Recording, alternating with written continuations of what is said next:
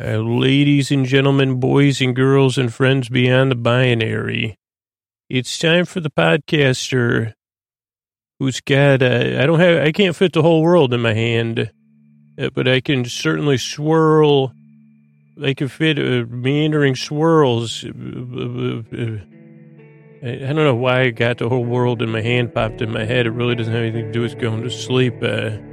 But you support the show, patrons. You keep the world spinning with the Sleep Podcast. Thanks so much. Hey, are you up all night tossing, turning, mind racing, trouble getting to sleep, trouble staying asleep? Well, welcome. This is Sleep With Me, the podcast that puts you to sleep. We do with a bedtime story. All you need to do is get in bed, turn out the lights, and press play. I'm going to do the rest. What I'm going to attempt to do is create a safe place where you could set aside whatever is keeping you awake, whether it's thoughts you're thinking about, things on your mind. So thoughts, feelings, either physical sensations or emotions bubbling up, or both. It's one of those things. It could be whatever's keeping you awake. Travel, crows, not always, but crowing. Or what are the other ones called? The cockadoodle doers. Whether it's on the inside or the outside, how's that sound? Or, for me, it's usually both. You say, or the mysterious wake-ups, or not so mysterious ones. Whatever's keeping you awake, I'd like to take your mind off of that. What I'm going to do, I got a safe place here. As I like to say on a regular basis, I smooth it, I pat it, I rub it down. I say safe place. I say BBD. I say BBD.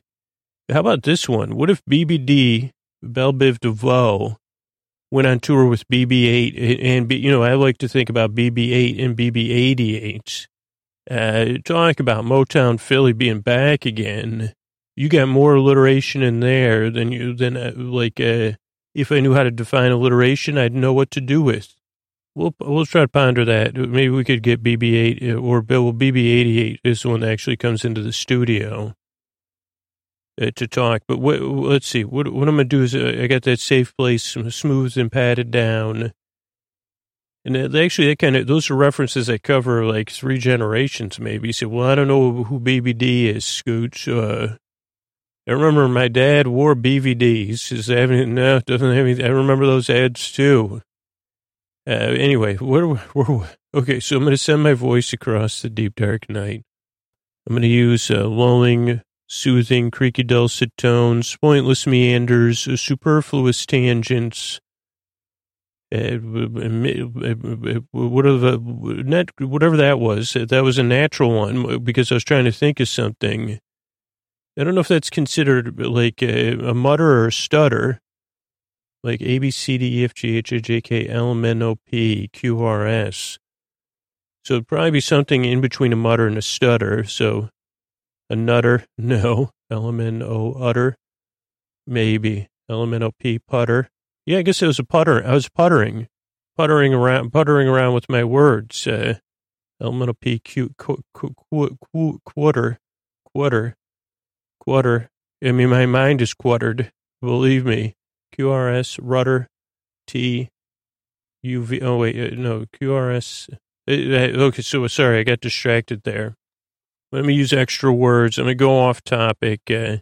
Now, if you're new, you might already be saying, and this is legitimate, you have a cause to say this. What in the heck is going on here?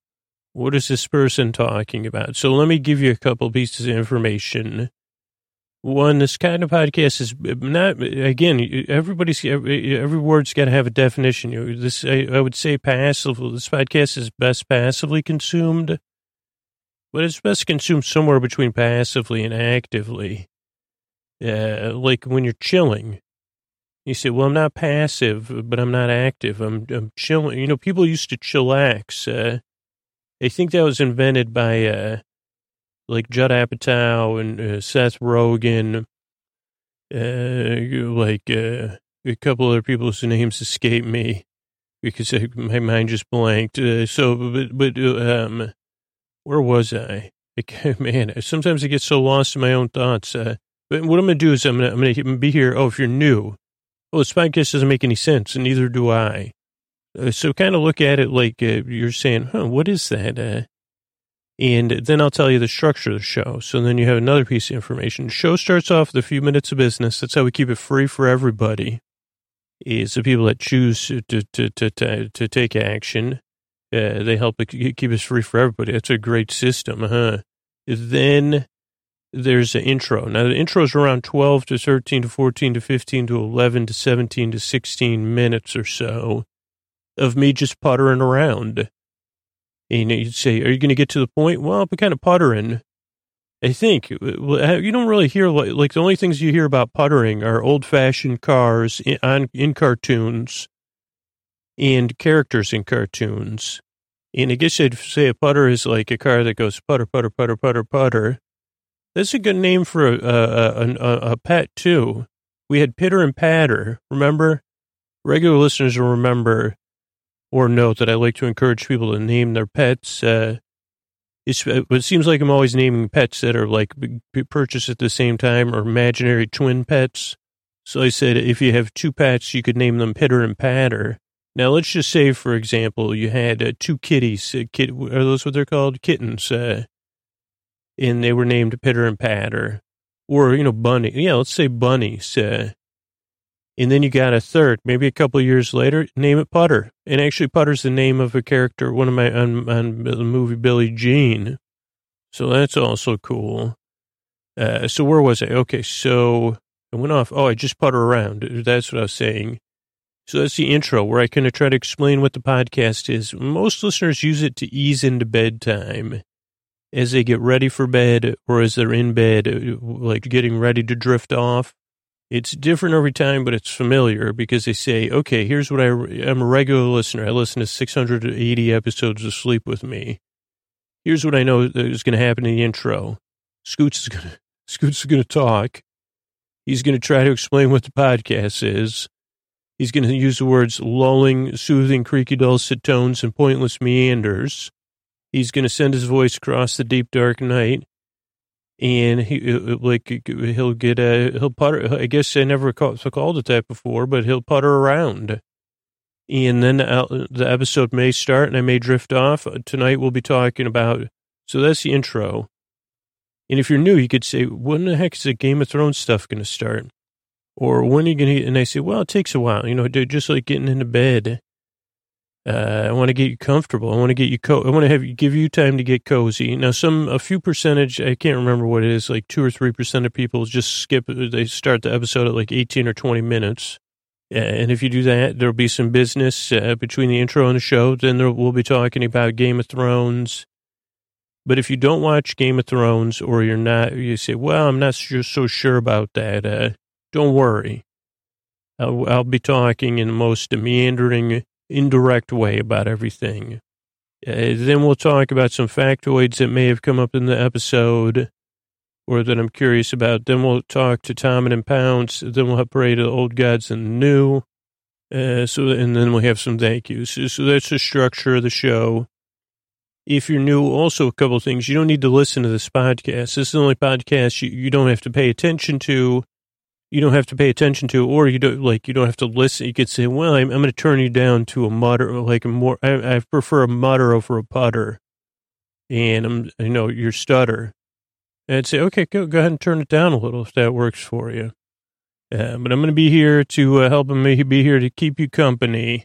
Whether you like a mutter or putter, or you say, well, okay, and I've had enough of your stutters. So that's the structure of the show. Oh, you don't need to listen to me. And there's no pressure to fall asleep. The reason the shows are over an hour, for the most part, is because I want to give you plenty of time. So there's no pressure. I'm going to be here till the end. So you can kind of say, well, I don't know if I'm ready to fall asleep. Maybe I'm just going to listen for a little while and let Scoots keep me company. And I'd say, that's fine. Just drift off at your leisure. That's the way the show works. You fall asleep whenever you want. Maybe ideally, you don't even know it. You're listening to me. You're wondering if I'm going to go back to Pitter and Patter and Putter. And we need a character. Potter, Pets, Pitter, Patter, and Putter. And we need another word that like putter, pitter, patter, putter, potter, prodigiously pet, spitter, and putter, and patter, ponder, pondering, puttering, pondering, putter, prodigiously patting, pitter and patter and putter. Or you could just say pitter, patter, putter, pitter, patter, and putter. Maybe that's not quite a tongue twister. But ideally, the podcast is a bit of a mind twist, a mind twister. Or whatever, not a mind. I say that sounds a little bit. I say, yeah, more like a mind meander. So that's a structure show. That's what to expect. You can also expect me maybe in another episode to talk to BB-8 and BBD and see if we could get them to get working together. But yeah, that's all. I mean, I guess that's basically it. Like, and the reason I make the show, the reason I'm here is because I've always wanted someone when I couldn't sleep and when I can't sleep. I really just want someone to say, hey, that stinks. I can see, can't sleep there. How about if I sit here and tell you a little story? How about if I just keep you company and try to take your mind off stuff? Because I really think you deserve a good night's sleep. You deserve a nice place to rest and get comfortable. And I don't know what else I could do, but I could sit here and keep you company and tell you a little story about a TV show I watch. And you say, well, what's the TV show? Well, Game of Thrones. Oof, that sounds too exciting. Well, not when I talk about it. More, I call it Game of Drones. And really, I just drone on. I mean, if you're ever curious about, me not like a TV show, and like if you ever had the experience of watching a movie and then not watching it for 20 years and then 20 years later watching it again and you say, I watched that movie? That's kind of like when I talk about the TV show. If you see it after I talk about it or before, you say, Scooch, you were watching the same episode as me? I mean, the only time I thought of that was when you talked about all of the jaw lines on all of the characters of the show. I mean, I definitely noticed, well, I guess everyone has a jawline in some sense. So, are you sure you were watching Game of Thrones, Scoots? You weren't watching like a channel where nothing was on. Nope, that was Game of Thrones, season 8, maybe. I'm pretty sure. I watched it 4 times. Oh, wow, you watched the episode more than once. It sounded like you maybe barely, like, are you sure you didn't watch it, like, on an airplane, on someone's airplane TV, like 4 rows in front of you without any audio? Yeah, no, I watched it, yeah. Oh, good. Well, I guess it's working then because it put me right to sleep. So that's the show. I'm here to keep you company, take your mind off stuff as you drift off. I'm glad you're here. Give it a few tries if you're new. That's what almost everyone says. Here's the thing. I really want to help you fall asleep. It's that simple. I believe you, like I said, you deserve it. You deserve it. You need it. You need your sleep, and I want you to get it. If it doesn't work for you, I'm sorry. You could go to sleepwithmepodcast.com/no thank you to check out some other stuff. But really, that's it. I'm glad you're here, and I work very hard. I yearn and I strive, and I hope I can help you fall asleep. Thanks for coming by. And here's a couple of ways we keep the show going. Hey, everybody, it's Scoots here, and we're talking about season 8, episode 5 of Game of Thrones, The Bells, and I'm just firing up the old Roose Bolton, let's just say Roose Bolton fantasy fiction machine, kind of, because we're, what was that? I don't even remember what that machine did. This is more of an interesting thing. We're really solving a mystery this week. But before we get to it, there's a recap. Almost everything was from season 7, I believe, or season 8, excuse me, wrong season, except for some of the chatter that Dany's hearing, I think, in the last scene, and her, like, or the talking in her head, which may have been from every season. I mean, sure, you can find a great breakdown of that, or if that was from an episode, I'm not even sure. I don't know if that was like, that'd be interesting. I'm sure people are talking about this. So you could check out any of the Game of Thrones podcasts. There's a ton of writing about it, which I have never done before this season, but now I've been consuming a lot of that stuff. just because they say, well, it's the last season. I got to make the most of it, make the toast of it, as Scoot says. But yeah, so I'd look that up to see, because I'll find out after, but I don't consume anything before I record. But yeah, I don't know if that was from an episode or that was like previously on where the audio was from one place and the video was, or the film was from another place. And then we start with the opening credits, which, I mean, I gotta be honest, I'm really interested in what the credits next week are going to be like. But it's pretty much the same, except I noticed there's the Pyres from Winterfell. And I said, was that their last episode or not? And Winterfell is still not in good shape. Again, I don't know if that was just from last episode too or not. And a lot of people, I get a lot of fan reaction from as soon as this episode ended airing of Oh Boy Scoots. But little did everybody know, I was already on the case here. And I think I can really settle a lot of things of people kind of saying, what in the heck? We covered a little bit. I mean, so we talked about season 8, episode 3, kind of having a strong similarity to this 80s ski comedy. And again, sometimes this is like direct influences, sometimes it's indirect influence, and sometimes it's just collective, like the shifting sands of the collective unconscious. I don't know if anyone ever said that, but like, I don't know if I don't know if Game of Thrones is influenced by this or not. And I did it, I do these, well, anyway, I have connections, and not good connections, but I do have a lot of connections of people with interesting tastes. And I went to this screening that people were saying, do you think this is going to be, no, at the time, no one knew this. I didn't have anybody that had anything from Game of Thrones, but they said, I get this Italian, it's a team of animation live action filmmakers, and they kind of like make these in Italy. They're making these Miyazaki style. I don't know, this is an underground movie, and the reason I say that is because it's based on a lot of different IPs, intellectual property, and that's why it's not hasn't been released. Plus, it was pretty avant-garde.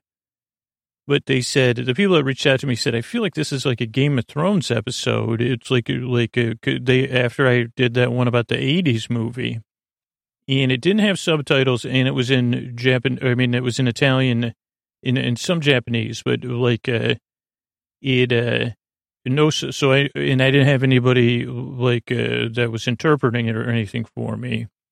And I was only able to see the movie once, but I did bring my notebook. So, it makes it a little bit easier that it ended up, I saw this movie, then I saw the episode of Game of Thrones, and it was very much, so similar. And I think that's, where you say, okay, was there, how did this movie happen? When it's almost exactly, again, just like the 80s movie, shot for shot, nearly shot for shot, different than the episode, The Bells, but not that different. Characters, everything. And the plot of the movie, which again, I was trying to say, they said, well, you can't really put it in English, but it was basically, it had a nicer title, but it was like Flowers in the Attic 2 was what I kept calling it. And they say, no, Scoots, it's not that's not exactly it.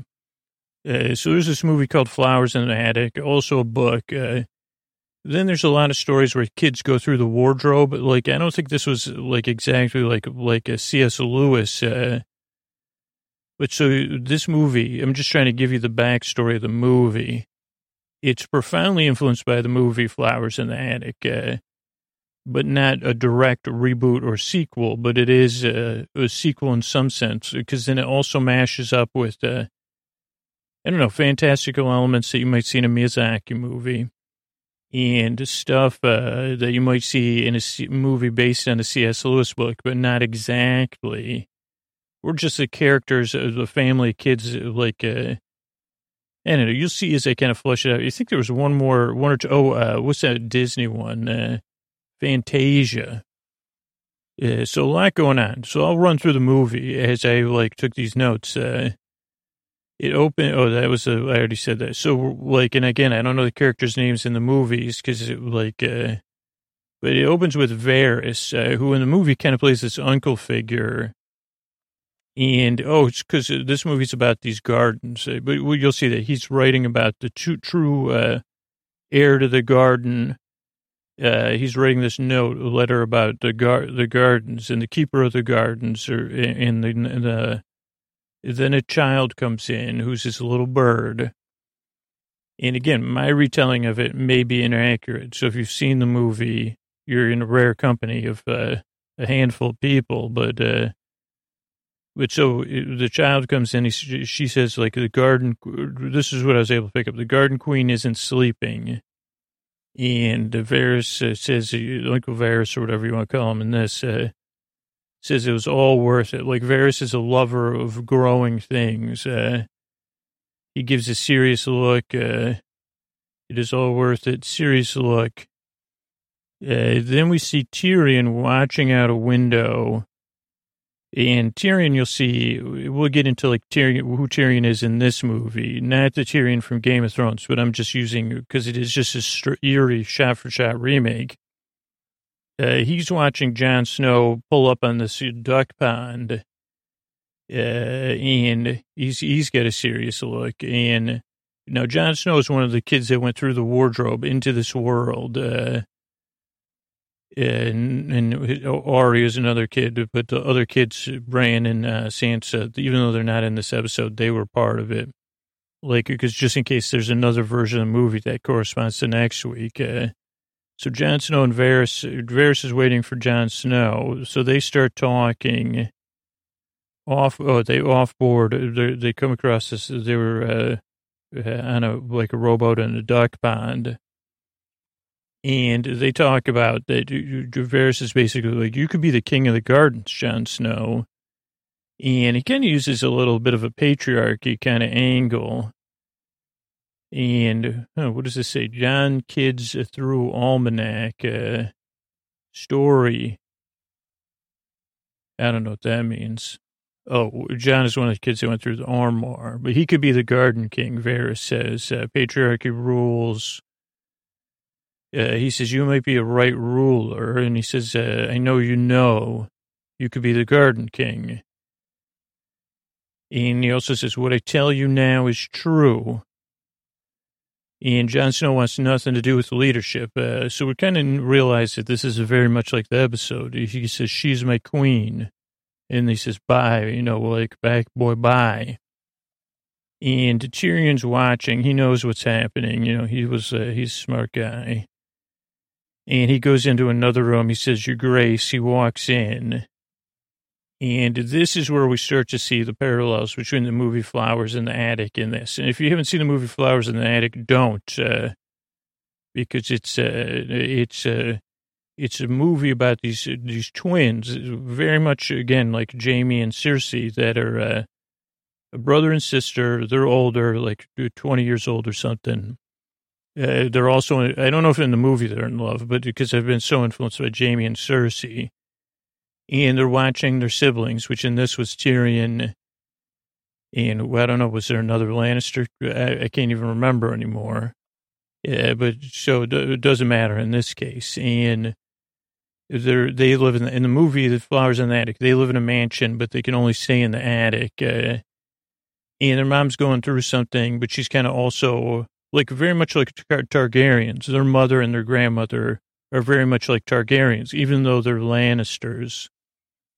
Oh boy, this really complicates trying to explain Flowers in the Attic in a sleep podcast inside an Italian, anime. This is complicated stuff. It's good for sleep, I guess. But the reason I bring up Flowers in the Attic here is because even though Daenerys' character, which we'll call her Dany in this, in the movie, she's a self-proclaimed queen of dragons. No, that's the Game of Thrones. She's the queen of flowers, or the garden queen.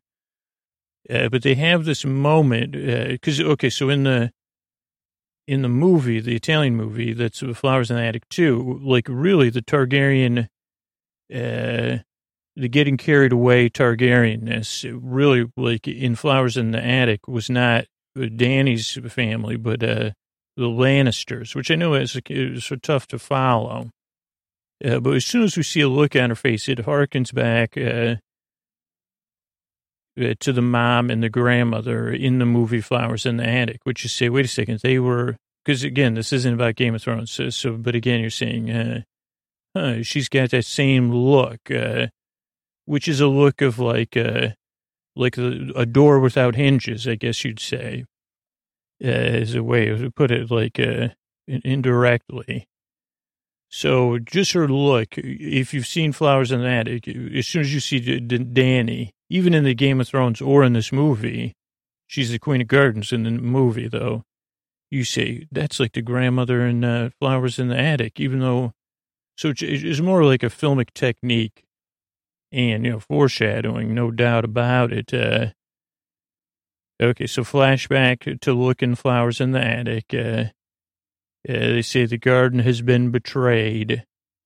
And she says, Jon Snow. And he goes, no, Varys. And she goes, no. You told Sansa, or you heard this. He heard it from you, who heard it from Sansa, who heard it from Jon. Rumors bother me every day. Just need some time, to get away. And she goes, spreading secrets because of Sansa. You got played, dude, by Sansa, who's not in this movie, but she's one of the kids from the wardrobe, which, again, their just influence is different because they came to this world through a wardrobe. And they claim to be on the side of growing things and flowers everywhere and balance. The Stark kids, we'll call them in this. And now that she used to be the queen, she was the queen of the garden, right? But slowly Daenerys is becoming a queen of flowers only. Or maybe, I don't know. But he says, my intentions were good. And he says, we all want a garden of growth. And she said that one of them says, it doesn't matter now. No. Then there's another close-up. You see the parallels with, again, Flowers in the Attic, hingeless doors. Also, like, people would say, you just say, okay, this isn't, like, Dany's not in a grounded state. I think we could say that. And maybe, she's, I don't know. So then we go back to Varys, who in this movie is writing letters, again, saying, oh, wait, maybe I shouldn't have wrote that down. Maybe he was writing in his diary. Takes off his rings, which I think in the movie, was symbolic of him knowing that he was going to be off. Then Grey Worm comes. He's one of the garden guards in this movie. And they go down to this beach by the duck pond. And Dany, Jon, and Tyrion are there. Jon's hands are behind his back, I think, just standing. That's how he likes to stand. And Tyrion says, it was me, man, to Varys. I told on you. And Varys says, well, I hope I'm wrong. That he goes, well, look at, he doesn't say this, but we know as the audience. You see, look at that. Don't you remember the movie Flowers in the Attic? Because Tyrion was one of the kids that needed flowers in the attic anyway, or whatever the movie was. And I haven't seen the movie Flowers in the Attic ever in a clear-headed state. Either I was really young, or I was and I never seen the movie straight through because it's just, I don't know. So I should probably stop referring to it too, because, but so let's see. Tyrion, he says it was me. This is like how you get to this point. You say, okay, what's more sleepy, this episode of Game of Thrones or you say Flowers? Okay, so hope I'm wrong. The children raised in worlds? What does that say? All children raised in worlds? I don't know what that means. Does that, my handwriting is, I hope I'm wrong. All children raised in worlds. Basically, everyone wants kids raised in a world with great growth and gardens. also, maybe this, I was saying that these are all like kids that grew up, like they came to this world as children. Even though they're adults, they're still acting like children. There's a nice arm touch in there. And then Danny says, Lord Varys, I, queen of the garden queen, first of my name, break her chains, sentence you to be kissed by my giant goose. And she has this giant goose she rides, which is gross. Don't get kissed by a goose. It's a pretty, because you see, I don't know where that beak's been. I don't like, it's also symbolically there, like a sign of like that you have to leave, like that people like, no longer, when you've been kissed by a goose, they actually call you a goose kisser, and you have to leave the area immediately. You can never return. And so Varys is kissed by a goose, and then it's like they ignore him. Danny, then Danny's like in a room, Grey Worm's there. Yeah, they're kind of talking about Missandei. Who, like, before the movie, so that was her best friend and one of her main advisors that helped her kind of see the balance of weeds and flowers and other growing things. By one of the two twins. So Missandei, the sister. Okay, so get back to the Lannisters in this case to make it easy to describe. The Lannisters are Jaime and Cersei, who were the twins, and then Tyrion's one of the younger siblings. Now, Cersei she grew this giant, so she still lives in the house where they lived by herself, like with her advisors and stuff. And I think, I don't know, this is just when the movie starts. And around her house, this giant mansion is this giant garden. A lot of it is protected by what we would call weeds, like thistles, prickers, cactuses, whatever, the other stuff, like prickly stuff. Also, there's flowers in there, too. But on the outside, it just looks like it's a bunch of pricker bushes and stuff. What was my point there?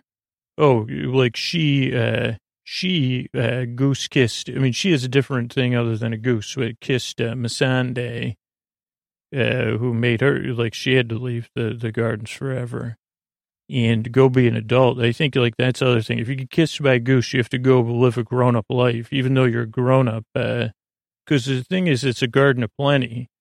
So as long as it's in balance, which I guess none of them realize. They say, well, I'm an adult. I'm a kid in an adult's body. I don't know these scientific things. I don't know. I'm trying to put words in the characters' mouths now. But they're talking about Missandei, who is now, in the adult world. She left the kids to the world of the garden world, the garden realm.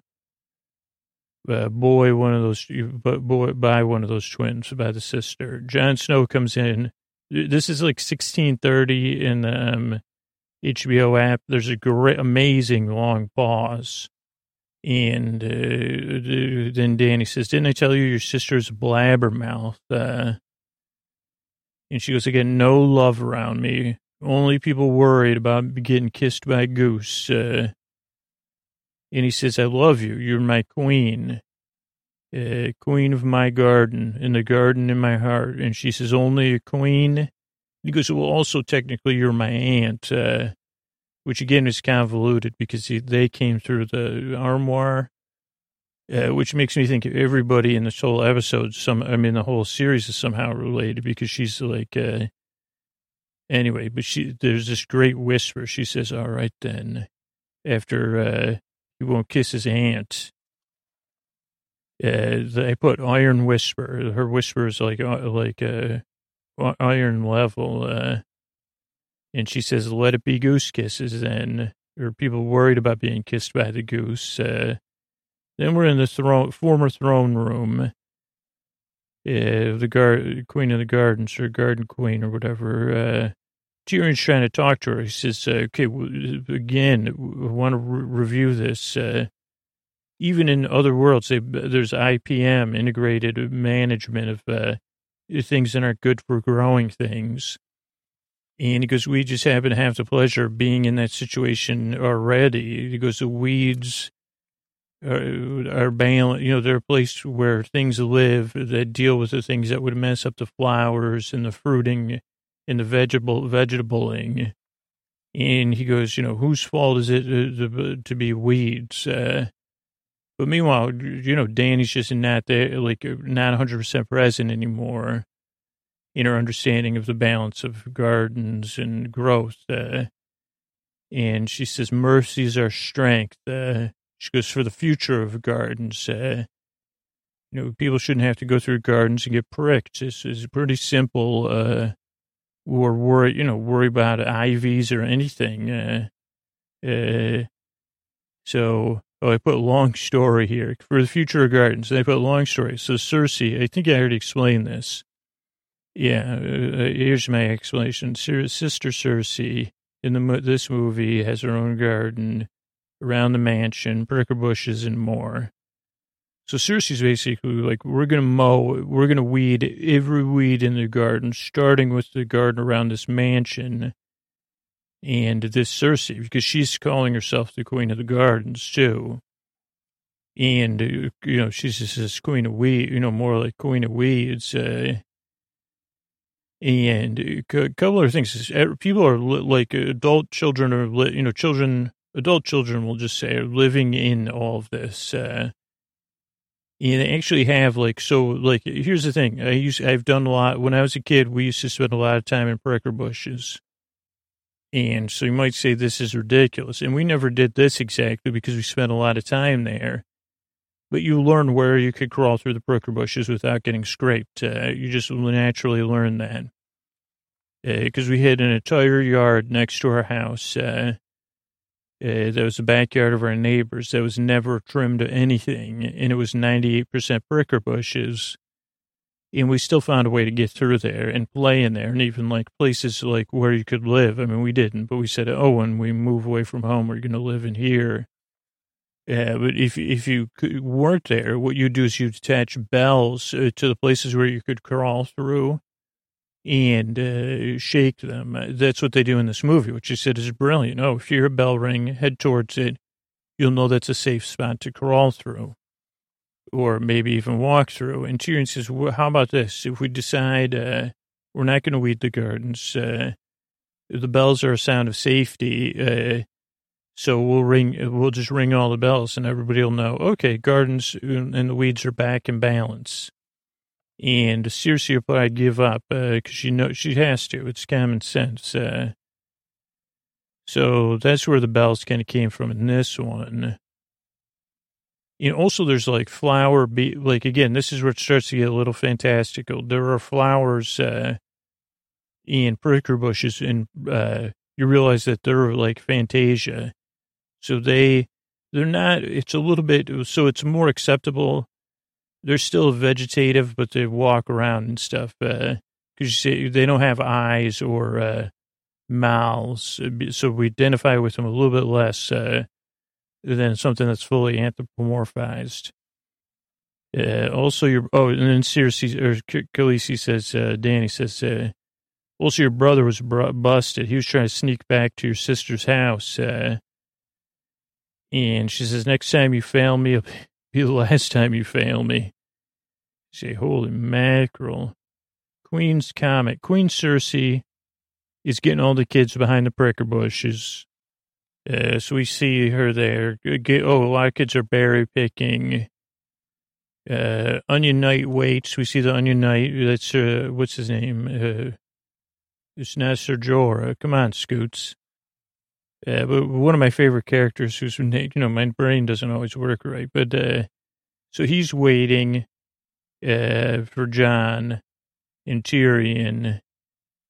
And, he says in daybreak, we're going to swoop in there and start pulling weeds. Nobody's going to like it. I don't know what that says. Jon and Tyrion, and Onion. Then we see the Hound and Arya, and they're on a mission. They say, we're going to go in. We're just going to ask her to leave the house, and then the whole thing will be solved. with Cersei. Then Jamie goes to or Tyrion goes to see this Jamie character in the movie, exactly like the show, in a tent, 2330. Before he goes into the tent, there's a brief comic interlude, which with just translations, you could see that 2330 or something. And then there's this brief comedy between Jamie and he says, how'd they find you? He goes, my golden hand, dude. He goes, I'm not the brightest. He goes, I'm the looker, you know? And he goes, oh yeah, I forgot. He goes, yeah, he goes, I didn't realize you're the brains, I'm the looks. Now they don't know about Arya and the Hound going to convince Cersei. So he says, go convince Cersei. You know, because we need butterflies, we need weeds, we need birds, we need grubs, we need everything. He goes, do you even know about soil erosion? And he goes, I'm the looks, man, not the brains. He goes, no one, he goes, between Cersei and Dany, no one even believes that, he goes, this is soil erosion issue too. Water retention. He goes, do you know anything about rootstock? He goes, I'm the looks. He goes, sorry, I'm just going off on a tirade that Scoots planted in my. This was what the movie. So there's a little bit of a gardening message. He goes, kids eat berries. Everybody eats the berries. Jamie says, I give up. And then Tyrion kind of comes up with a different. He goes, go run away together. He goes, go get your sister and your true love. Start a new life. He goes, I'll tell you where the armoire is. You could go back out through the armoire. There's a mansion on that side, too. And he says, you could start a new life there. Do it. He goes, but before you do, ring all the bells. So, again, this was one point in the movie, and actually a show I didn't quite get. I was like, but if you're ringing the bells, like, when it's not 100% guaranteed, because they thought they were supposed to ring the bells when they say, hey, we give up, Cersei's gone. But he says ring the bells no matter what, kind of. That's how I took it.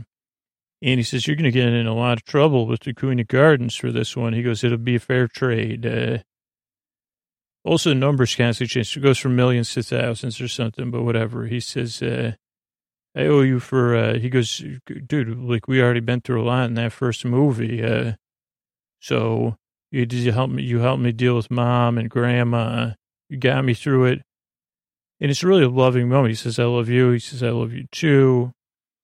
So that's it. Then we see the duck pond outside of Cersei's house has this giant duck pond covering a lot of, like 50% of the backside of the house. And in it are all these Canadian geese, which always bug people that come to they're protective because they say no one's going to come bug this side of the geese pond with the geese there. No one's going to bother because the geese will bug them. Then we see a bunch of kids or adult kids getting ready to defend the pricker bushes with berries and stuff like that. Then we see the moving pricker bushes and stuff getting ready to defend things. Then we see this cool Arya and Hound moment where they're rolling they're already into the these weed gardens, I guess we could call them for shorthand. Even though there's flowers and birds and everything in them. Then Jamie comes in. He kind of ungloves his gold hand and tries to get it. Then we see the Golden Company who are... Again, they say, we're here to protect the weeds, man. We can't, if they're just working there, so they actually believe in the cause of garden balance. They just believe in they say, we're supposed to be here protecting this garden. And people are like, it's not a garden, it's just overgrown weeds. And they say, you don't know what's inside. Tons of birds and, forest friends. So there's a showdown or a stare down with the people that work for the Garden Queen, who are like the Snow Kids and other kids that have gone through the wardrobe, then the Garden Guards, and then other people from other realms that the Garden Queen has liberated. Now, she liberated them from being forced to work keeping gardens in balance, like where she said that they were getting working and not getting paid. Yeah, but that part gets kind of forgotten about. So we see all the other kids. Everybody's getting ready. If you open her to the bells, call it off. Tyrion again says to Jon, like, if you hear the bells, call it all off. Don't weed this whole garden, man. Can't do it, because Jon's just still he says, I'm following orders of the queen, man. I think maybe it is a good idea to at least weed away most of the stuff guarding the greater garden that Cersei's hiding behind. Tyrion and Onion Knight share a look, and then we see Cersei. She looks out from the house, like the big windows of the house, over her whole garden. The garden part with the flowers and the, like, trim, the landscaped garden and the weeds protecting the landscaped garden. Close up a house is something. Two birds. What does that mean? Jaime tries to get in. Oh, we see two nice birds. They kind of become a thematic thing. And one of the birds has a toy in one of its things. And they just kind of I don't know, they're kind of there to just tell like a extra story of like the plight of two birds caught in the middle of this garden where every kid is acting like a kid. And instead of saying, let's just protect the balance of this whole thing, we hear a little tease of Rains of Castamere because everybody tries to get in the house once they know or once they suspect this garden's about to get weeded. Like some of us are weeds, but some of us like Bernie the butterfly. We might say, "Hey, I'm a caterpillar on the leaf of a weed. Yeah, what about me?" Then I say, "I hear you." This is where this like really paid off, and especially in Miyazaki styling. And let's see, Rains Castamere, Cersei, Tyrion. Oh, so we're a series of like there's a lot of shots of facial reaction shots and really strong acting, silent acting. I mean, in the animation, I guess it was not acting in what I was watching, but I was comparing it to the Game of Thrones episode. There's wind. We see the geese pond or the duck pond again. The geese are waiting. Then the wind kind of picks up. One of the head geese. There's even people in swan boats down there too, which I didn't notice originally. Yeah, kind of geese keepers or whatever. And what does that say? Birchers. Okay, so then, so Euron. So Cersei's new boyfriend, Euron's down there in the geese boat. And he looks up. Now, Cersei, she has that giant goose, right? And all of a sudden we see her goose coming down. And then we hear this sound. And it's the sound of a friggin' mower, like a lawnmower, which she had gone, not just a spoiler, she had gone through the armoire back to the modern world, got a lawnmower, then came back. So obviously for a world that's never dealt with a lawnmower that's full of weeds and flowers, the geese don't like that, so they fly away. Euron jumps out of the swan boat, and the swan boat gets lawn mowed. And Euron is in a duck geese pond, which is just like gross anyway. So the geese are gone, they fly away. Birchers, I don't know what that means. Then we have a standoff between the garden guards, the people from the armoire team, everybody, they're waiting against the Golden Company, who again, like I said, the one dude, he's like, was like one of the kids, like original investors or something, I don't know. So they're waiting, everybody looks uptight, they're exchanging looks, and then they start hearing sounds, and they say, what is that sound? Especially, again, in a world that's never heard a lawnmower sound is distinctively out of place. And especially, like, when you listen to it, it makes a sound as it's going. You say, what is it doing, even?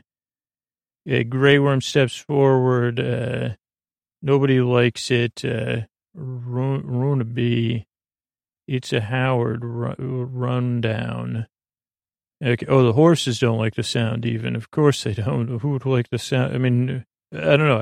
I mean, a human in our world, at a distance, lawn mowing sound to me, at the right time of day, is relaxing. Not all the time or not too close, or when I'm recording a podcast. Well, I don't have any lawn near me. So usually there's not much mowing going. Anyway, so horses don't like it. I don't know what runby means. Oh, mowing begins to commence. It's on. So, running. They say, okay, let's, I think this is when it starts. It says it's time to weed the gardens. Yeah, so they start running towards the castle.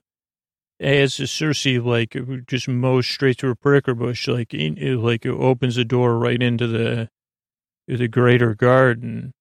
Oh, yeah, the dude from Harvard tries to run. He was the leader of the Golden Company. He says, what the heck? I don't even believe in this cause. And Grey Worm sends him a goose's kiss. Carter of the week. I don't know. It's time to weed the garden. So first, but they're very specific at first. They're going after prickers. Thistles and nettles, I forgot about them. Cacti, which is, cacti. If you're going to even weed the cacti, I don't know. They're not even technically weeds, but they're weeding those things. And you say, okay, well, some of the flowers might get accidentally stepped on, and the birds will get away. Like, so you see, this isn't great, but okay, well, they're just going to, maybe this isn't, maybe there was a more buildup. Like, maybe they're just going to weed away the prickers and the prickly things. And any itchy stuff, and then Cersei will leave the house, and then they'll say, okay, now we'll restore the balance. I really am the keeper of the gardens, the Garden Queen. I'm nothing like Cersei and Jaime and Tyrion's grandmother and mother in the first movie that's so almost nearly unrelated to this, but then we see Cersei sees everything, but she does not see. Like, she might see it with her eyes, but her dissonance, she's on full dissonance. She hears, but she does not hear. I mean, so she was looking at an empty garden, like a mowed swan boats and no geese, and then watching a mower just mow through, watching her garden get weeded.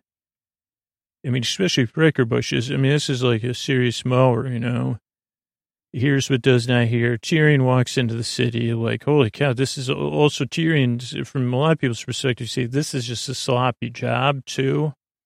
Because if you're going to do it right, you wouldn't just mow a pricker bush, right? You'd trim it down and then dig it out, not just be mowing over it. It makes a big mess. So Tyrion walks through and it's just a mess. You see, well, these are just prickers mowed everywhere and trampling. Nothing's been done. He goes, you're supposed to do this with time, to bail you. He says, oh boy, this is a really rushed, botched job. Towards it. He walks into the city or towards it, I was wondering. Then we see Clegane and the housekeeper of the mansion, whose name is Clyburn, yeah. And he says, Your Grace, to Cersei. Again, I'm watching this in Italian, so it's a good thing to have all this Game of Thrones names to throw around. He says, I think, and she goes, don't worry, we got surrounded by pricker bushes. He goes, there's no pricker bushes left. She goes, I got those geese that hiss and bug people, and they even poop on people. And he goes, there's no geese left. And she goes, there's nothing to worry about. And he goes, yes, Your Grace. Then Cool Walk, I rate Hands on Wednesday. Hands of Wednesday. Heart of Weeds. Cool Walk into the Heart of the Weeds. Okay. Okay, so we have like John, Onion Knight, and everybody, and they're doing some cool walking into the heart of the last weeds. So they've been weeding a lot. And there's this last group of kid adults that are defending the weeds with throwing berries and stuff like that, and swinging nettles and stuff like that. But they stop because they say, well, if you're going to weed, it looks like you're about to weed out. It's a little bit of like a tense standoff. And then Tyrion's waiting for the bells to ring. Jaime's running. We don't really know where he's going. Let's see. On walks. No, he's not running. I said, dude, he's walking. I put WTF. Cersei's waiting up in the mansion. Waits on something. I can't read it. France and Fress. And then the giant goose lands, like with the mower still running, but not open. Like, so just the engine's running, but it's not in gear, facing everybody. But just hearing this giant goose, which can squawk with the mower. So all the kids, they say, forget it. We're not going to go ahead, take the garden, get Cersei out of here. We're done. They say, we'll just get out of this garden here. And you can finish weeding it, I guess, or we'll weed it, whatever. And then there's reaction shots, like a stay shot, like a long shot of the sky shot of the garden. Then Cersei, then Jaime, then Tyrion. Tyrion's like, come on, ring the bells, man. Then we cut to start getting close-ups of Daenerys, the Queen of the Gardens, and we see again, I guess it's only, I think they probably did something, I guess it would, but if you've seen the first flowers in the attic, you say, holy cow, that she is like, become one with the grandmother and the mother from that movie. The grandmother, I think, is the one. Then we see Tyrion, what does that say? Hound or hands? Fox? Oh, like, I think that's more of the goose. Daenerys. Then we see a close-up of her face again. And then we see, like, real close-ups of Cersei and Dany's faces. Cersei's mouth is open one way. Tyrion's mouth's open another way. And Dany's mouth's open another way. Just good acting. Good animating in the movie I saw. Yeah, so we go Cersei, Dany, Cersei, the bells, Tyrion, the bells ring, and then we see Jon do, whew, I can breathe here. I'm watching it live right now, but I don't know. Oh, yeah, then it's too late. Like, he says, Jon says, I can breathe. Cersei closes her eyes. I guess this is it. I lost my attempts to be the queen of this garden. Then we see Tyrion. Then we just notice that the bells are getting on Daenerys' nerves, where you could just see by her the animating. She says, these bells are making my ears, bugging my ears. Stop the bells. And then she says, well, I'll just cover up the bells with the sound of the mower. And then she says, I'll just mow all the, because she doesn't know where the bells are in the, in the garden. So she says, I'm just going to start mowing all the like anything. She just starts mowing, like, she's just got bell overload, right? And everybody realizes, it's like you're not even mowing in straight lines or, like you say, especially with your mowing with a flying swan, it's just not a good idea. So Tyrion, we get a Tyrion, oh no, look, then Jon, oh no, look. Then a Grey Worm look that just says, I loathe weeds. And anyone that support weeds, like that, the Grey Worm is with Daenerys at this point of like, let's just rid the world of all weeds, even at growing things, that could be a weed. You've seen this progression in regular humanity or in movies. You say, no, that could be a weed too. Once that starts, so then they say, cut it all down, man, or everything. It's all weeds. There could be hiding weeds. And Jon says, no, you can't do that. And then we go through Grey Worm, like in slow-mo, just cutting mostly weeds down, but some plants. At this point, the flowers are still like mostly safe, but then some flowers start getting cut down. Then we see Dany mowing away. Then we see the city getting mowed. Or whatever, the giant garden. Then we see Cersei looking at, and then a long shot.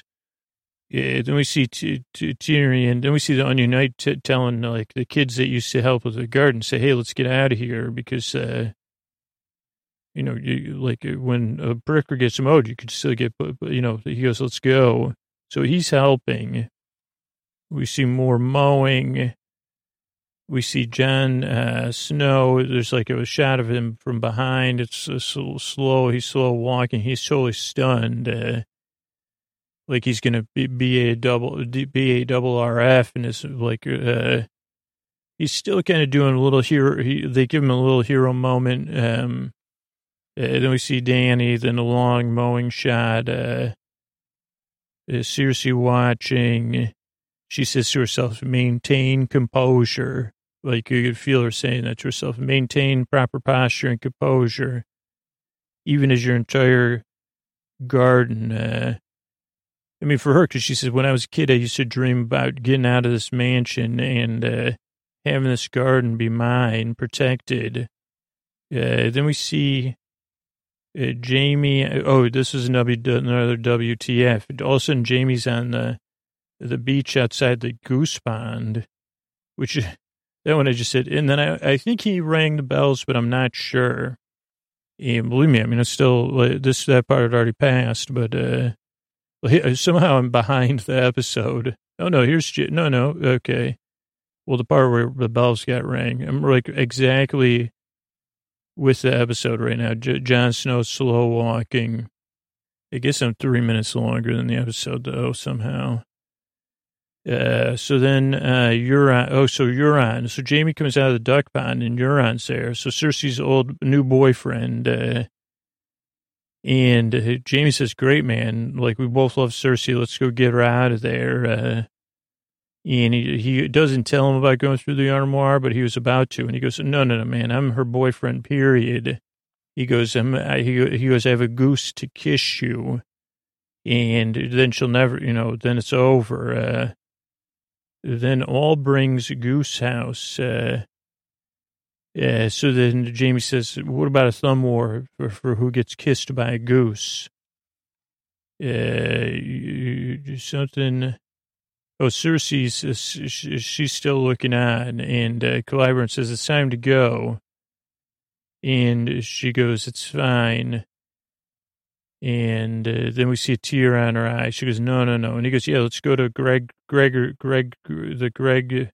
goes, "There's another place we could go." He doesn't know about the armoire. He knows about another place that's totally safe, he says. And then we even see outside that not only is Cersei using oil, now she's using propane, like she has this propane hookup on her mower or something.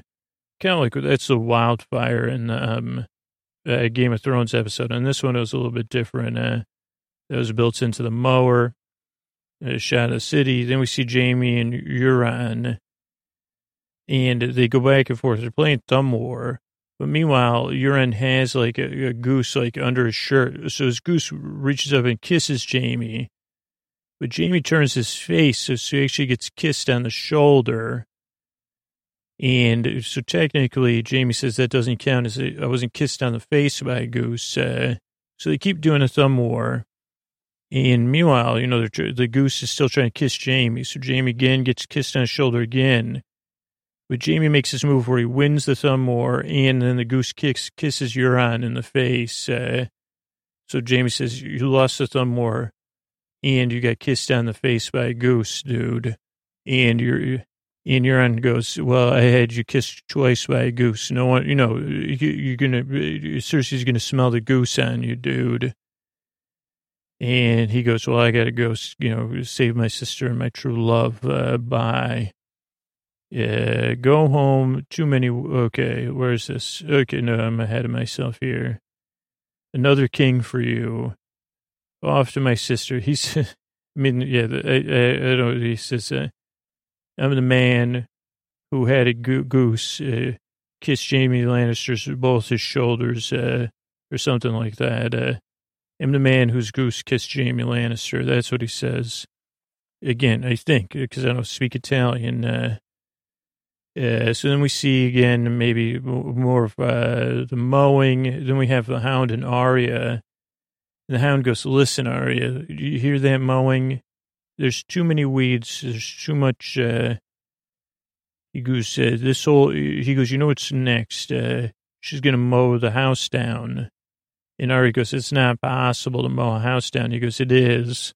That's why in the animated version, they made those attachments for the mower. And he goes, she's on a giant flying goose. Go home and be with your family. Maybe go back through the armoire. I don't know. But don't stay here. Don't be like me. Because this isn't like the movie with King Louis. You don't want to be like I don't want to be, you don't want to be like me. And she goes, huh? And then she goes, maybe he's right. And she goes, Sandor, thank you. And then let's see, stars, mowing, going on. Maybe more mowing, slow motion or something. And then we see Cersei's trying to leave with, now one of her main peeps, other than the housekeeper, is the old bellman, or the doorman, who again, there's also this like mashup with this Mary Shelley book, I'll just put it that way. And so, his brother's a bit like a character from one of those books, even though he's like the doorman, the hound, and it's Hound's brother, Sandor's brother, Gregor. And he goes, your grace, which was great. Then there's other people that try to, meanwhile, the house is getting mowed at this point. He says, hello, big brother. So, Granger waits? No, thanks. Oh, they tell Sir Gregor, they say, hey, we're in control of you. But Sir Gregor even knows. He says, the house is getting mowed, dude. He doesn't speak at all, and again, it was in Italian anyway. But basically, he says, no, thanks. Cersei says, I'm leaving then. And then we have the showdown, which everybody's calling before this happened, the Clegane Bowl. After, I have no idea. Maybe they called it the stairs dance or something. I don't know. Because they're going to have one-on-one thing. Foothold, I don't know what that says. Because they bust out these nerfs, like where they're trying to get nerf darts to stick on one another. Yeah, Cersei and Jaime are reunited back in the map room.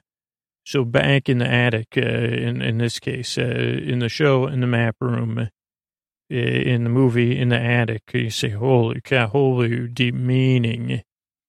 Where it all happened, where brother and sister supported, true love. I mean, maybe don't get it, don't get it, but it is it's still true love, or seems like it. House was made of weeds, because even the ivy. I think that's what triggered Danny, was that the house is covered in ivy. Because you say, why would someone mow a house? I say, good point. I forgot to mention the house is ivy covered. So then the Clegane Bowl is going on, which is basically like a Nerf competition, Nerf dart competition. And then you have Arya. She's trying to leave to get out of there, but it's hard to find your way, like when there's mowing going on and like weeding with propane weeding and just kind of like mud, everything. It's all getting everything mowed. Even now at this point, even the flowers are getting mowed by it's pure weed, everything, it's like at this point, don't even leave the grass, because Danny considers it, people just have, whatever you call it. I've never heard of this happening because it's so tedious. Weeding. No one ever says you really got carried away weeding. I guess they do.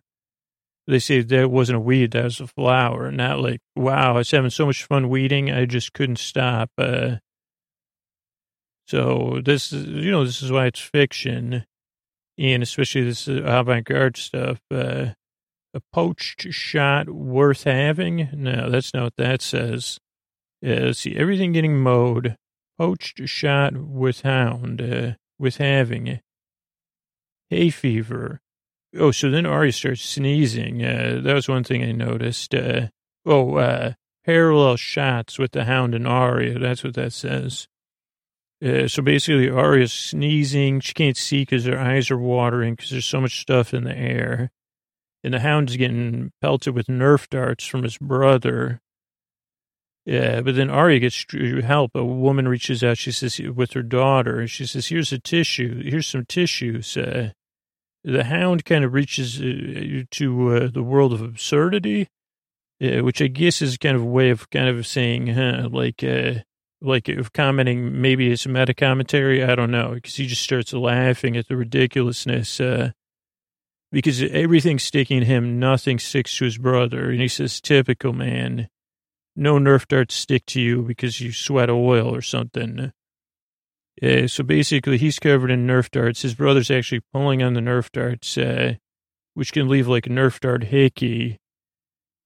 And so then, let's see, she gets help. Here's a tissue. Hound goes absurdist. Then we see Jon Snow. I guess we just see Jon Snow kind of reacting to all the mowing that's going on. More of the propane wildfire in the Game of Thrones show. Propane weeding going on. Let's see. Starts a teaming Satharnan fallback. At some point, Jon finally realizes, like, all of the people from my part of the, like, that came through the armoire with me or from the world of the armoire, we should have never gotten involved with this other move. He says, let's go back to the north. But everybody has weed fever. I guess you'd call it that, weed fever. You say, why'd you weed everything? I call it weed. It's a bit like, remember when Scoots talked about getting spree fever? What's spree fever? Have you ever eaten like 3 sprees in a row?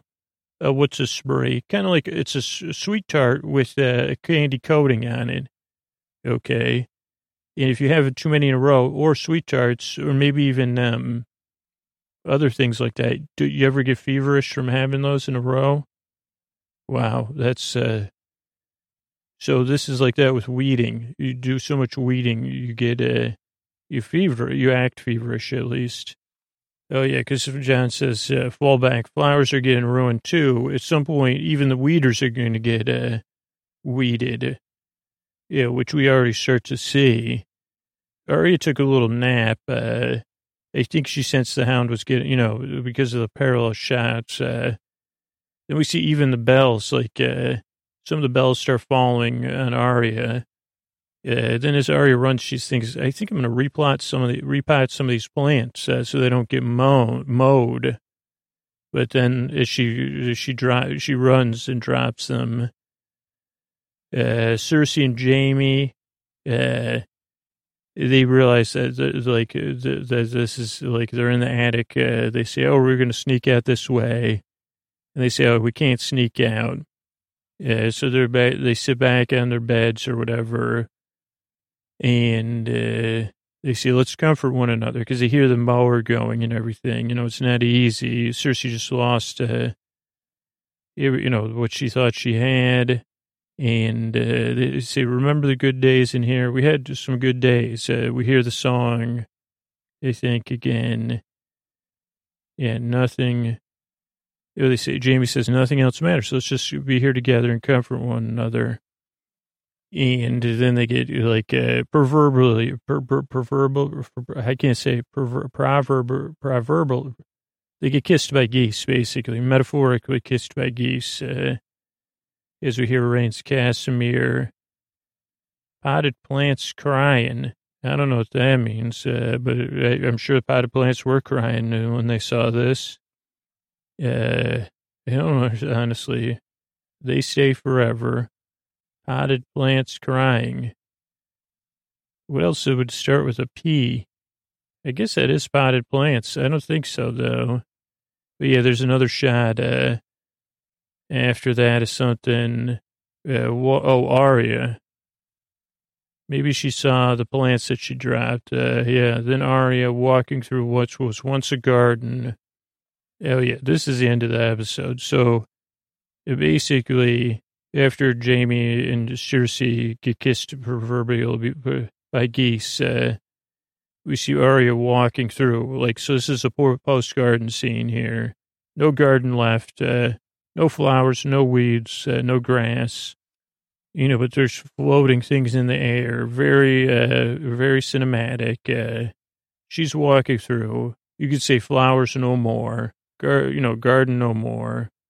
And then she sees this one swan standing there, waiting for her, which is strange, but the swan is covered in, like, grass and clumps of mud and stuff. And she gets on the back of the swan, giant swan, by the way. Sorry about that. And the swan waddles off with her on it. Maybe it's a duck. I guess probably was a duck. Now I'm thinking about it. White duck. Probably, maybe not a swan because she put her hands around its neck.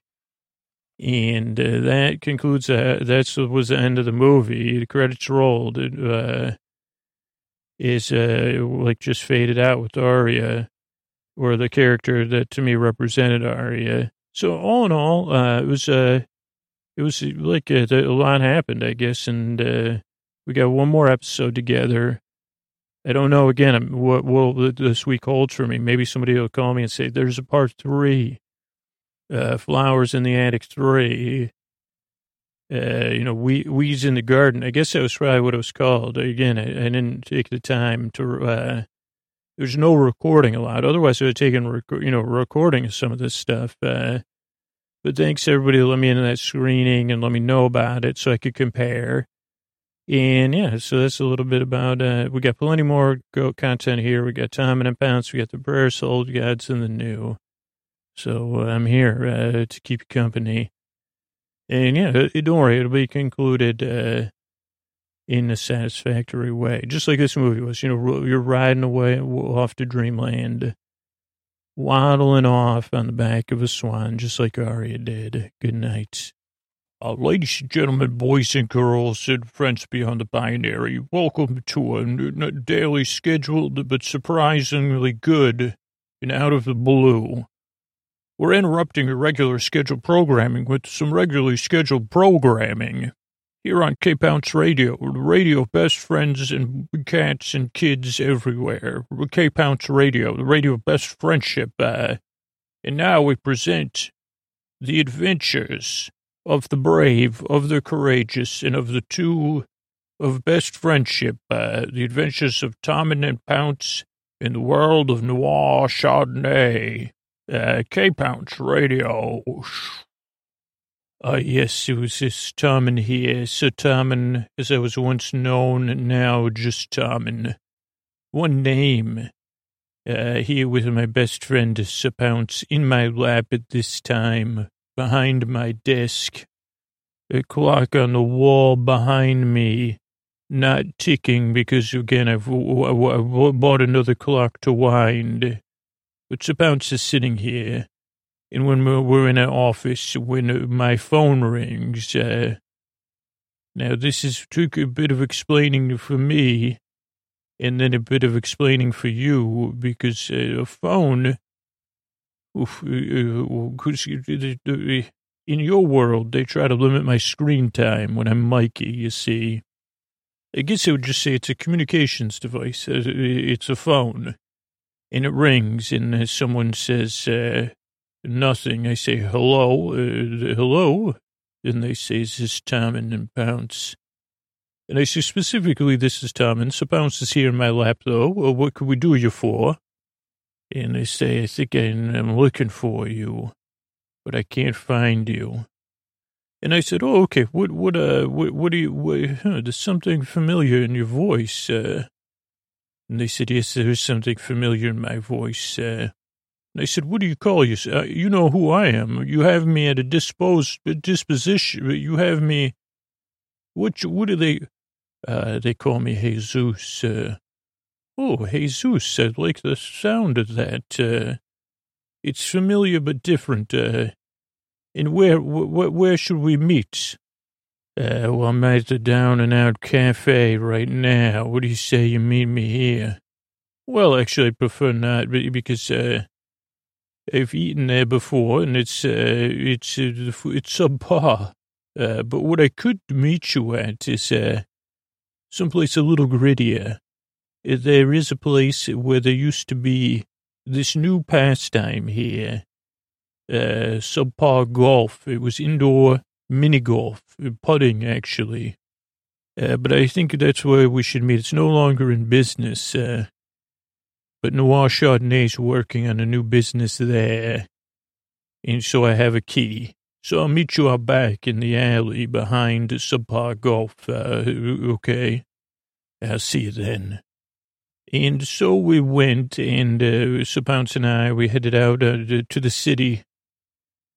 city known by a million names, but it could be summarized in just one. In the day, it was one of those hot days in the city. Hot in the summertime, humid, hazy. I'll say it, heckalacious even. But Sir Pounce and I, we headed down to Subpar. We actually headed in the front door because this was a move. I said, I don't with Sir Pounce, I'd prefer not to go. And then we opened up, and then we closed the front door and put the blinds down so no one would say, could we come in and play mini golf? That's actually how Noir Chardonnay ended up purchasing it. I'd said, oh, I would love to, what is this in here? Is this grass for me to lie on? And they said, we're no longer in business. And no, I get in the Noir Chardonnay said, interesting. So it explained to me the whole thing. Putt, it was what someone, anyway, we went in there. I opened the back door and as soon as I was going to just cut to the chase, but when I opened the door, standing there in the doorway against the sun and sky, I'm not sure to be honest, I wasn't sure if I was looking at a man or a god. I was just stunned and overwhelmed with feelings of both envy and aspiration as the person. And I said, are you Jesus? I said, hey, who? And then I said, are you Jesus? And they said, yes, I am. And I said, I hope you're comfortable with me saying you're very, and they said, thank you. And I said, come on in. Welcome to Subpar. Please close the door behind you. And as they closed the door and the lights in the Subpar, it changed from the light from the sun from outside. The person, he looked a little grittier, he looked a little tired, but he still had that, where I just said, whoa, what would life be like for this person compared to me? This person, people probably smile when they come in, and, a whole thing. I went on a whole tangent, and they said, excuse me. And I said, oh, okay, why don't you join Sir Pounce and me for a round of mini golf, and tell me what's happening, Jesus. And they said, okay. And we started to play. And now this was like, not everything was working correctly. The first one was a mailbox. You try to roll the ball, and then you make it jump. And then the mailbox, if you get it in, it goes down the pole holding the mailbox, and you get a hole in one. Also, the flag pops up when you get it in there. It's a cool effect. If you miss, you just drop down to lower level where the greens are. I was explaining this to Jesus, and Jesus didn't ever play it wasn't a popular game, mini golf in my world, in the world of Noir Chardonnay, say. But we started to play, and above our heads the lights flickered. And the sun set, dust was drifting in and out of the light, making it look like a precipitation almost. And it ended up just like, of course, this person made a hole in one on the first try. And again, I said, well, oh, by the way, you can own the maximum number of shots you could take is 5. And we went on to the next hole, and they said, do you keep score? So I did good. The lower score is the better. And I said, part of it is just having fun. Also, you could lie on the grass, that's something too. And Sir Pounce likes going in and out of the different features. The next one was like a pinball game. And again, you had to get it right in the middle to get a zero, to get a hole in one. And I said, this is based on another game, a pinball, where a ball gets bounced around, doesn't know where it's going, knows what you like. And Jesus said, I know how that feels. And I said, I'm sure it looks like you do. A beautiful gleaming silver ball, or a golden ball, if you wanted to, and it goes, I think it's silver, though, because it's more reflective. Getting bounced around, all around. But then you say, well, isn't that the point of the game? Another hole in one, this Jesus got. And again, I actually got a 4, so I was doing better than myself. Then we went into one that was kind of boring, like you try to roll it over a fake river. And you could fall into the river, and then you go over, like you're jumping a broken bridge, I guess is what I'm saying. And if you jump a broken bridge, broken bridge into a covered bridge, you get a hole. You could get a hole in one, which Jesus did first. And I said, "Ma, you're pretty good at this golfing. You kind of look like, from my understanding, you may look a bit like a golfer, or He said, Jesus said, thanks, but I thought I was here to get some help. And I said, yeah, why don't we just lie on the grass instead of playing the game over at this hole, because it has a bit of this is the one with the longest green or fairway or whatever. And I said, also, this one has these mounds, which are good. They're hard to get up, and then the ball rolls back down, but they're good for holding your head up. And so we lied next to each other, Jesus and I, Sapounce patrolling around us, studying Jesus. And I said, even Sapounce is checking out this Jesus. And I said, why don't you tell me? He said, it's strange, looking at you, you'd think, look at how easy Jesus took up a golf and you just hit all those holes in one, a natural. But then I see a look in your between your forehead and your actual eyes, something happening there in your brow that tells me you're not quite sure if you're even good at it or not, and you're not having fun at all. And you wish you were somewhere else where you don't wish you would be. And I said, is that what your forehead is doing? And Jesus said, you tell me. And I said, it is what it is doing. And I said, I think that there's, what I've heard is that that's a place people hold tension, Jesus. And I said, I've learned a technique, though. And I got some golf balls. And, this is part of my technique. Of Noir Shot. I said, actually, Noir Chardonnay did teach me this.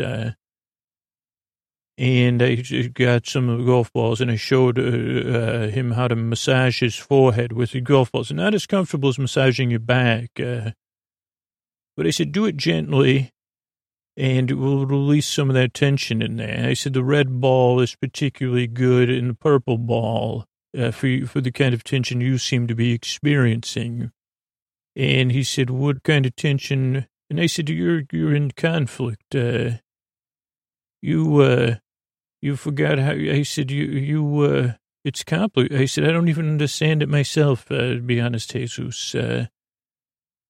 I said, I think this is all you could say is it's a very confusing situation for more than one person, though, I think is where you've turned away. Do you understand what I'm saying? And Jesus said, no. And I said, okay, let me explain it to you. And I said, let's walk the course. Let's get up. And we started to walk the course. And I said, let's just imagine that at every hole you got a hole in one. Hole 3, hole 4, hole 5. And here I was getting 4, 4s and 5s, maybe a 3, maybe even a hole in one. In the one where you're trying to make it look like you're with the CLOWN, because that one I seem to be more focused on. And I said, let's just say you play, and then you start to think, you start to think just about getting these holes in one.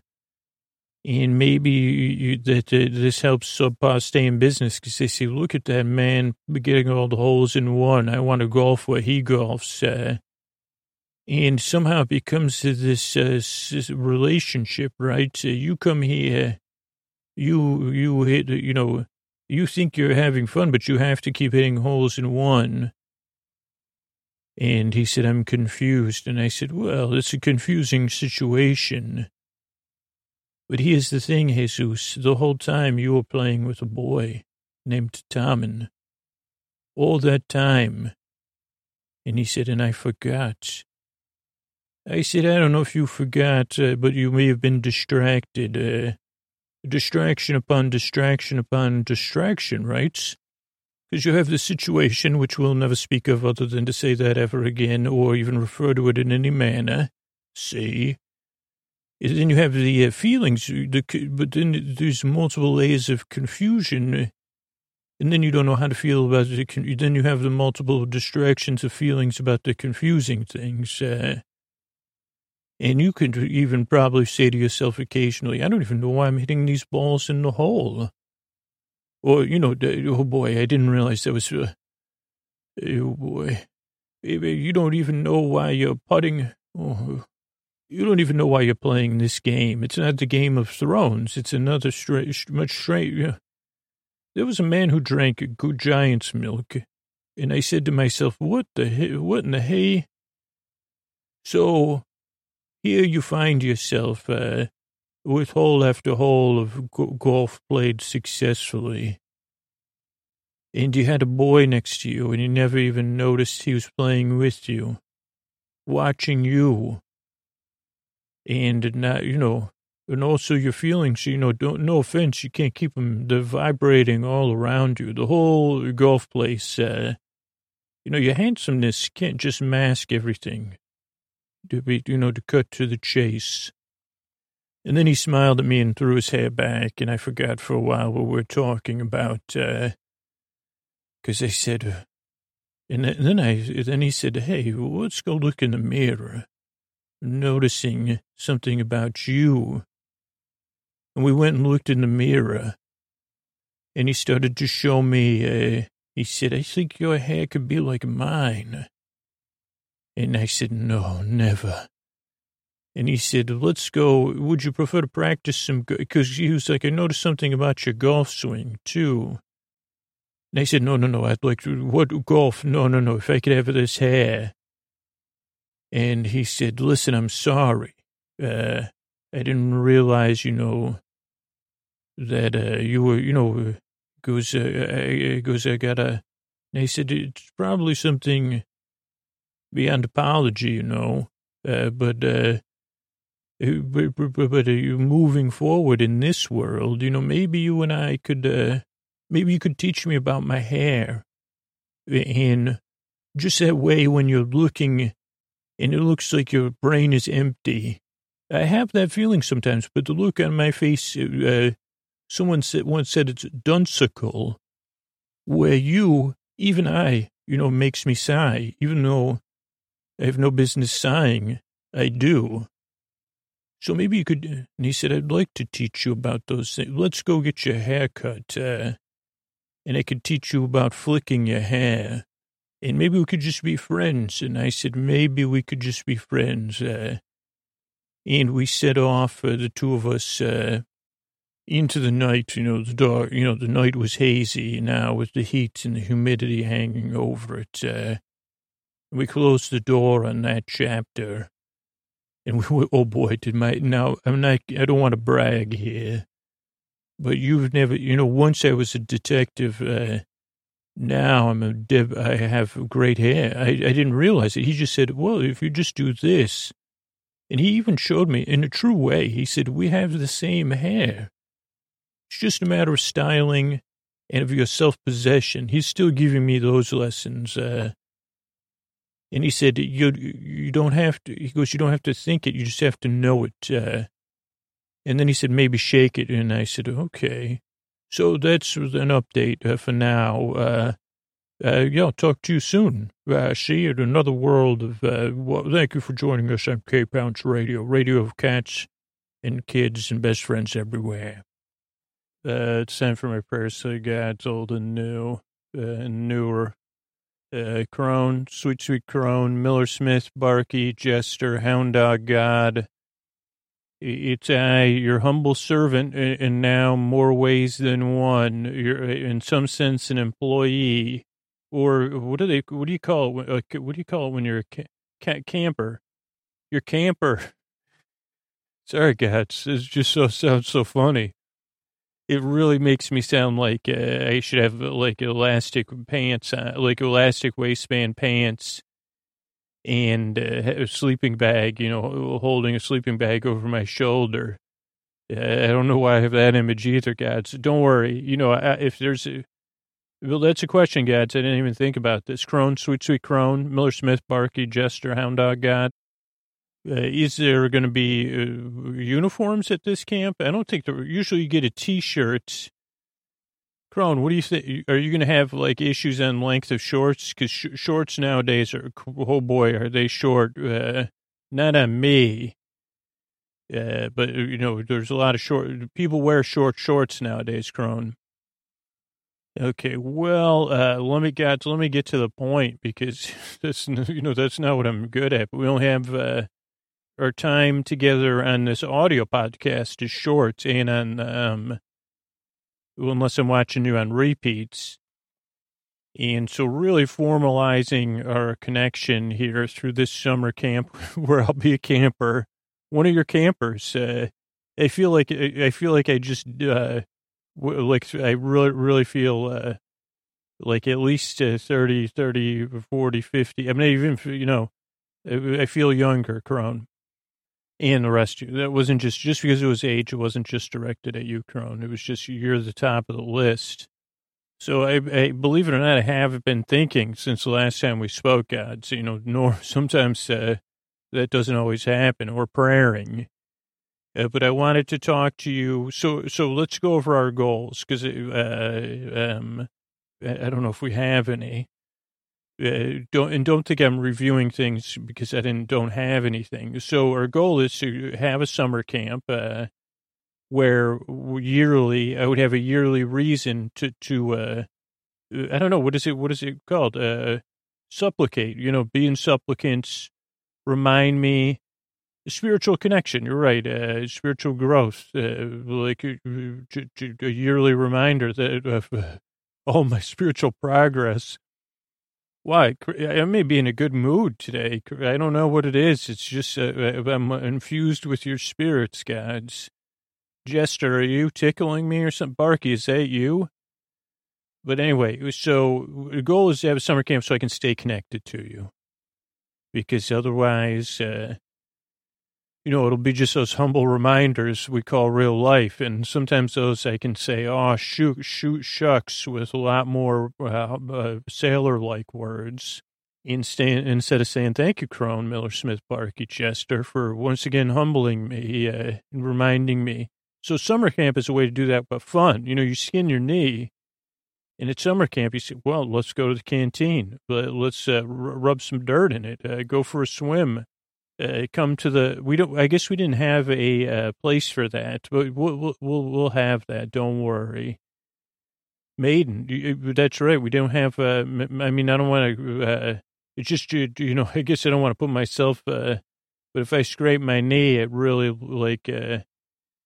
here's the thing, mate. I'll work there. You scrape your knee, believe me, I'll be there. Do you prefer, isopropyl or, the other stuff, peroxide, because I got my cotton swabs ready. Cotton swabs at the ready. Sorry, I got off topic there. So, oh God, so we're gonna have a summer camp where we can connect, where all the other people, people without the people that also will eventually praise you once they catches on. I mean, maybe not having the most successful TV show. Or one of the most successful ones, water cooler television that I know of hasn't. I don't know if you knew this, but that's sometimes why I'm a little bit confident is, well, you probably know more than me how many people are praying in other than me. And I don't want to get smoted, but, yeah, sorry, guys. I guess this is why I do need to be humbled. You're right, Crone. Anyway, guys, the original goal for this conversation, since it's our second to last one before summer camp, was to think of a commercial. Because they said, and this is a brainstorming technique. We're not actually going to make a commercial for the summer camp, because if the gods old and new are there, who would need a commercial, especially if you hit the right price target? Is this, because ideally we'll be going for that, like the competitive price. Because like I said a couple of years ago, my cousins told me how much the summer camp we used to go to cost. And I looked at my daughter and I said, I love you. But maybe like I just missed the mark. It was very affordable is what I'm saying. But so, yeah, we wanted, and we want people that don't have the means to get there to be able to do that. But that's not what the commercial's about. That's in our mission statement that one day it'll be written around year 40 of the summer camp. And then I was thinking about the name, but I prefer the name of the camp come up organically. Also, I just didn't have a good catchy name, and I didn't want to, I think, if one thing I've learned, you gods deserve good names. Crone, you came, whoever, the first, the Andals or whatever named you. And I think the rest in the Smith, probably the Andals, so I don't know, first of their name said, hey, Smith, the warrior. Oh, boy, that warrior.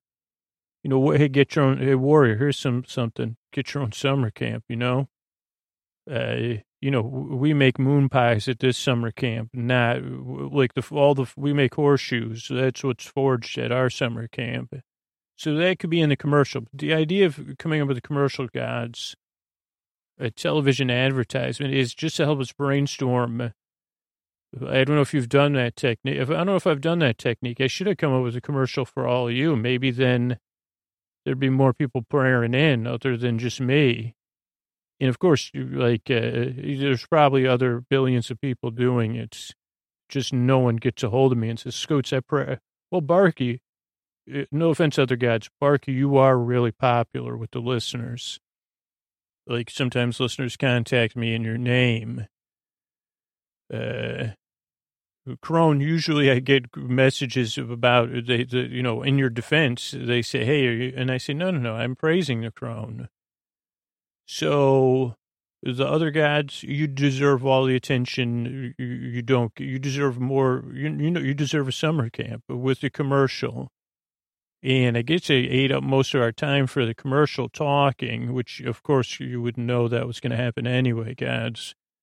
But so it'd just be a summary of the summer camp, like bask under the trees, Barky. It would probably do that, forge your team building skills, near Forge. Also, there's a place called Old Forge, which, we may be able, my dad knows somebody that lives there.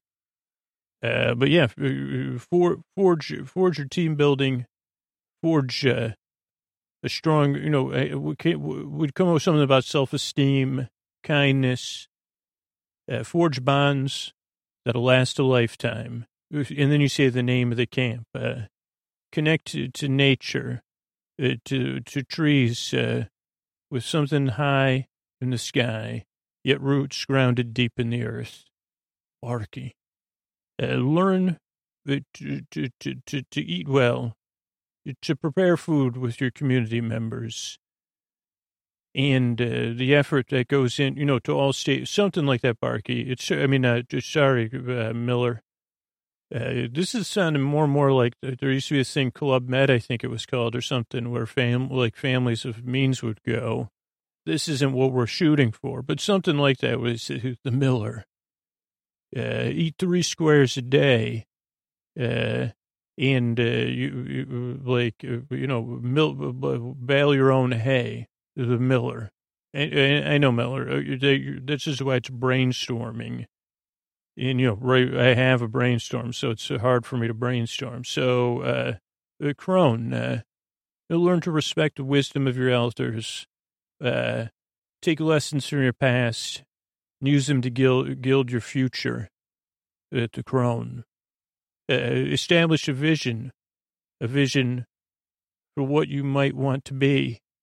And if we had like 4 values, like there's 4-H camp, Crone, Miller Smith Park, and Jester. I forget what the 4-H is. Horticulture, horses. I think horses are at least like 2 or 3 of the 4-H's are horses. Horticulture. I love 4-H. I'm just not a member, and I don't know what the H's are. And I know you could reach out to me and let me know. But horticulture, because I get to meet the 4 kids from 4-H at the Great New York State Fair, and I know probably horses isn't one of them, but just something I associate with. What do you 4-H is horses, horticulture building, horses, and wholesome fun. Yeah, yes. So Crone, could you keep the 4-H from smoting me? Just do me a favor, put up anti-smote thing over me.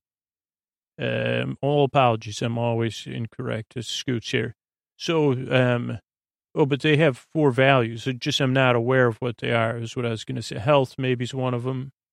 I don't know if happiness would be one, because I don't know for our camp. We all know, God, that happiness is in the sweat on the grindstone. In reality, not on the nostalgia you bathe yourself in when you think of InDesign summer camps, and nostalgically look to the future in some sense and imagine you're going to. Anyway, God. So back to the commercial. Learn to perform.